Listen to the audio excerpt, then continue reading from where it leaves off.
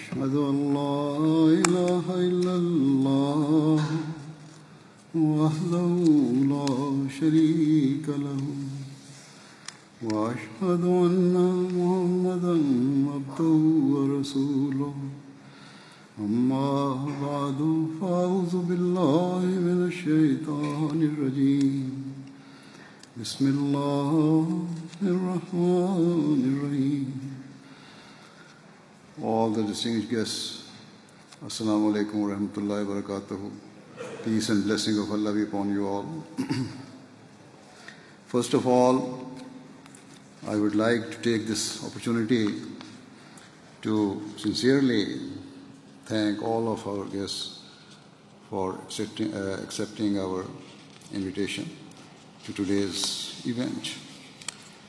The Ahmadiyya Muslim Communities Association with this area began approximately 35 years ago when we purchased this site on Sheephatch Lane and renamed it Islamabad. Previously, there was a boarding school here that closed in 1977, and thereafter, as far as we know, the site remained unused until it was bought by our community in the mid-1980s.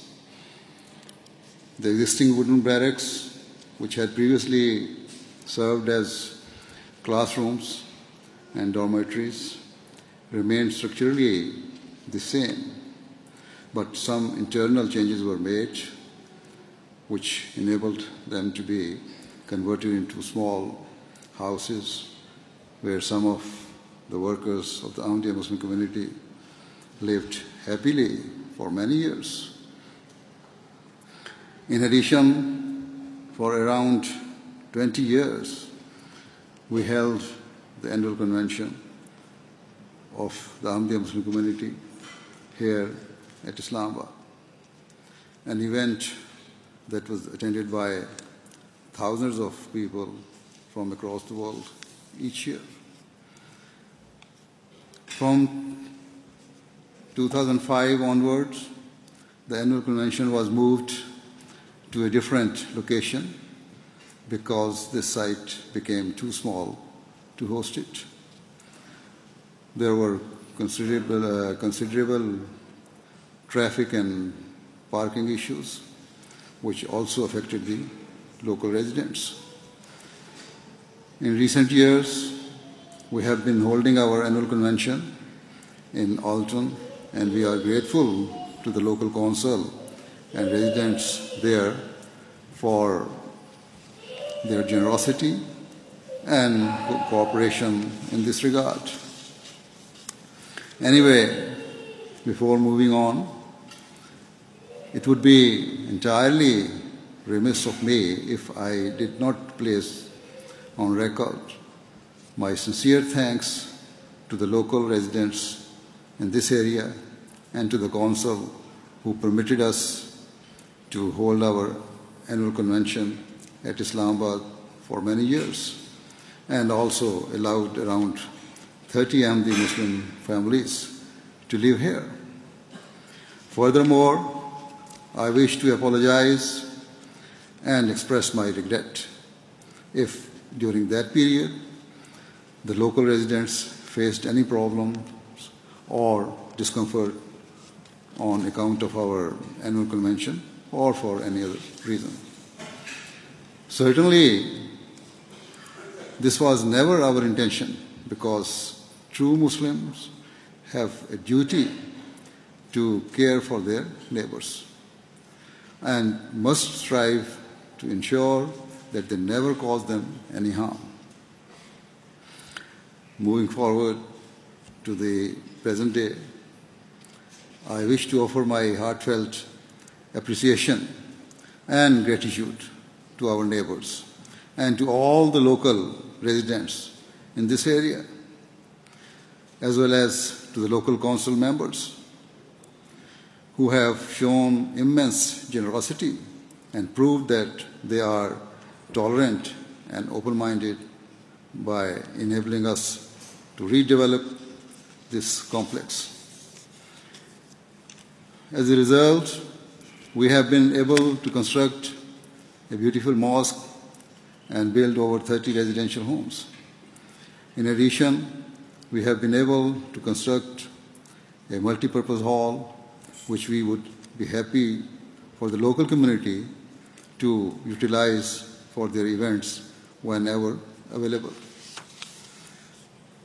The redeveloped complex has been built upon almost the same footprints of the previous buildings, and so the overall covered area remains similar to before. But it has now been redeveloped in a way that will serve the needs of our community far better. Consequently, once again, I wish to express my deep thanks to the local residents and to the Council for their kindness, open-heartedness, and cooperation in this project. As I said, our annual convention no longer takes place here, but according to the capacity of the mosque, worshippers will come to attend the weekly Friday prayers, and so during that time, increased traffic is likely. In addition, the number of people coming to this mosque on a day-to-day basis has increased because of the fact that I am now living here. And so members of the community come to meet me and to offer their prayers here. As the roads in this area are quite narrow and single track, there may be occasions when the road traffic is slower than normal. And so, on behalf of our community, I offer our sincere apologies if the local residents ever face any delays or issues. Nevertheless, I wish to assure you that I have instructed the members of our community to ensure that they respect the rights of the local residents at all times and that they must always drive safely, courteously, and according to the road laws. Of course, you will understand that because more people are coming here, it is not possible for me to say that there will never be any traffic or road issues. However, I can guarantee that we will endeavor to prevent any disturbance and to mitigate the effects of the increased numbers of cars passing through this area.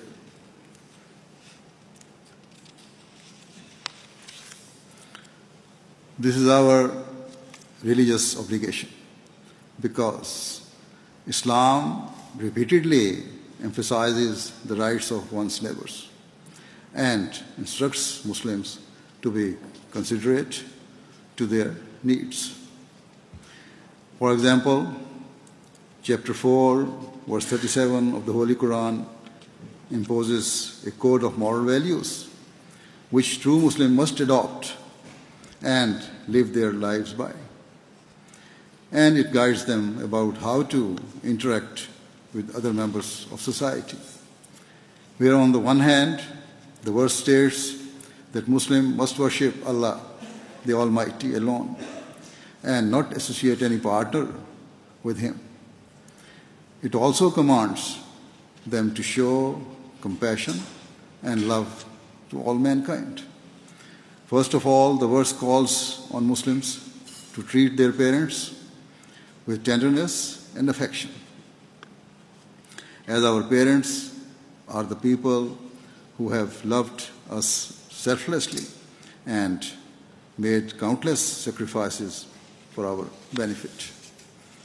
Thereafter, Muslims are taught to be loving and sincere to their relatives and friends. They are taught to be sympathetic to orphans and to all people who are suffering or are vulnerable in any way. The verse then categorically states that Muslims must fulfill the rights of their neighbors, including those with whom they have personal relations and those with whom they do not.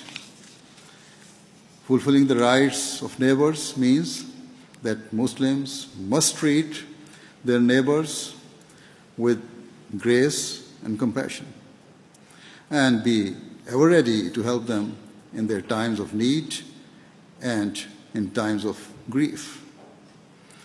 It means to respect them and to hold them in the highest regard. Furthermore, according to Islam, the definition of neighbor is extremely far-reaching. The founder of Islam, the Holy Prophet Muhammad, peace and blessing of Allah be upon him, stated that a person's neighbors are not just those who live in the immediate vicinity, but include at least the nearest 40 houses. Additionally, Quran teaches that a person's neighbors include his work colleagues and travel companions. In light of this, we consider all of the people living in this area and even those who may travel on the roads near the site as our neighbors. Consequently, it is incumbent upon all Ahmadi Muslims, whether they live here at Islamabad, whether they live locally, or even if they just travel here to attend the prayers, to follow the laws, to be considerate at all times, and to fulfill the rights of our wide circle of neighbors, and to try to ensure that no distress or disturbance is ever caused to them. I personally pledge that I will uphold and honor your rights and strive to care for all of you, and I will continually urge the members of our community to do the same. It is a great blessing for us to have been able to build this new mosque where we can join together to worship God Almighty. And we firmly believe that the opening of the mosque compels us to fulfill the rights of humanity more than ever before. Indeed, we staunchly believe that we can only do justice to this mosque and to the rights of Allah the Almighty if we are fulfilling the rights of mankind. Most certainly, our faith demands that we demonstrate and practice the best morals and conduct at all times. For example, chapter 2, verse 84 of the Holy Quran states that you must open your heart to others and be sympathetic to their needs. If the standards of an Ahmadi Muslim falls short of this, then he or she is not fulfilling the demands of their faith. To be clear, Allah the Almighty has commanded Muslims that it is not enough for them to merely worship in the mosque, but they must serve their local communities and constantly strive to help those who are in need.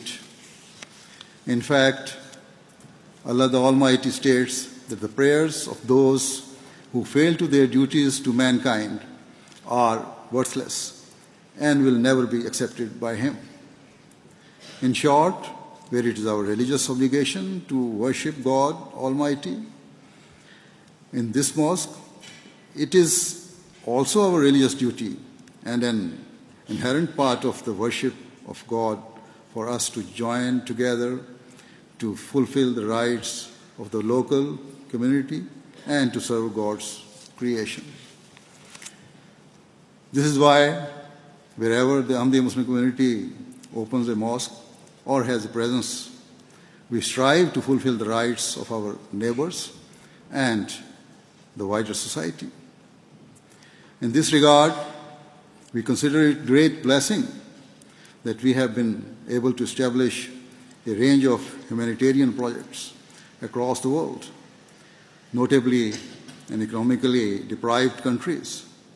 And we especially target those areas which are particularly remote and impoverished. We seek to feed the hungry and to aid those mired in poverty. We seek to provide inexpensive and, wherever possible, free medical treatment to people who would otherwise have little or no access to health care. Thus, we have built many hospitals and established medical camps and clinics in Africa and other disadvantaged parts of the world.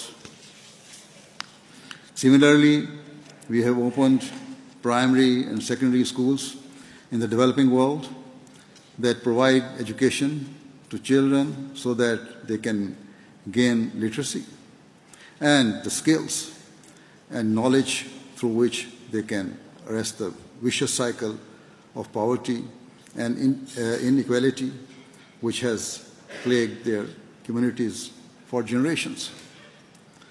Furthermore, engineers from our community regularly volunteer their services and travel to remote parts of the world to install water pumps or wells that provide access to clean drinking water. I have personally lived in Africa, and so I have witnessed the intense levels of poverty and destitution of the local people firsthand.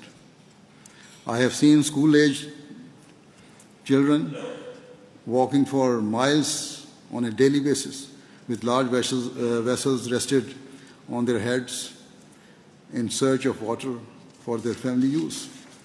Some are unable to go to school because of their responsibility and so are deprived of an education due to their dire circumstances, whilst others endure the grueling journeys outside of school hours. Given the abject poverty that face and their desperate living standards, you cannot imagine the joy and excitement on the faces of those children and their families who we install pumps that provide them with clean and safe water from which they can drink and utilize for their domestic needs. You cannot imagine their sheer delight when they see water flowing from a tap of their at their doorstep for the very first time. I should clarify that all of the humanitarian and relief services rendered by our community are provided irrespective of religion or belief. It makes no difference if the people are Muslims, Christians, Hindus, Sikhs, atheists, or of any other faith or belief. Our only aspiration and motivation is to eradicate the suffering of innocent and defenseless people and to enable them to live their lives with dignity. Hence, whenever we build a mosque or center, it focuses our minds towards serving humanity even more than before. It does not matter who is suffering. We consider it our duty to comfort and support all those who are in need. This is the command of Allah the Almighty. For example, in chapter 90 of the Holy Quran, Allah the Almighty instructs Muslims to free all those who are shackled by the bonds of slavery and servitude. It calls on Muslims to feed those who are hungry and to love and protect the weak and vulnerable, such as orphans or those afflicted by ill health. Furthermore, the Holy Quran states that those who fail to show sympathy or to aid those in need will plunge from the path of righteousness and descend onto a dark path which takes them away from the refuge of God Almighty. Thus, it is our heartfelt ambition to serve humanity, and now that we have this new mosque and center here in Surrey, we are determined to further elevate our efforts to fulfill the needs of mankind. Our humanitarian efforts are not limited to the developing world, but we also seek to contribute and give back to our local communities. For instance, here in the United Kingdom, our community has established an array of projects designed to help those who are suffering in this country. We regularly hold fundraising events through which we raise money for British charities.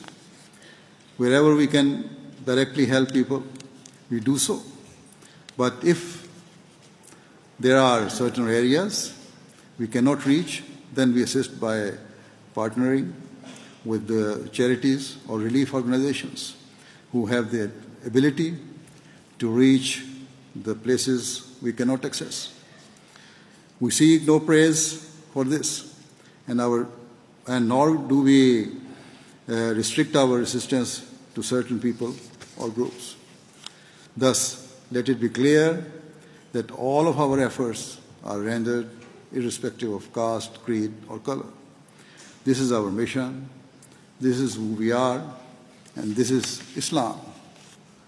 At the end, while some of you may be well versed in our beliefs, for the benefit of those who are not, I wish to very briefly mention that the Ahmadiyya Muslim community was established 130 years ago in accordance with the prophecy of the founder of Islam, the Holy Prophet Muhammad, peace and blessing of Allah be upon him.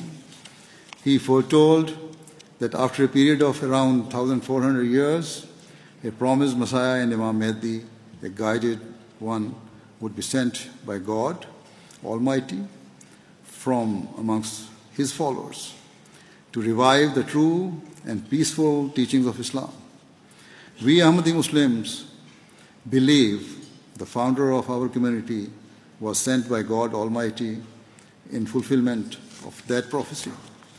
He founded the community in 1889 in a small and remote village of India, and it has grown steadily ever since.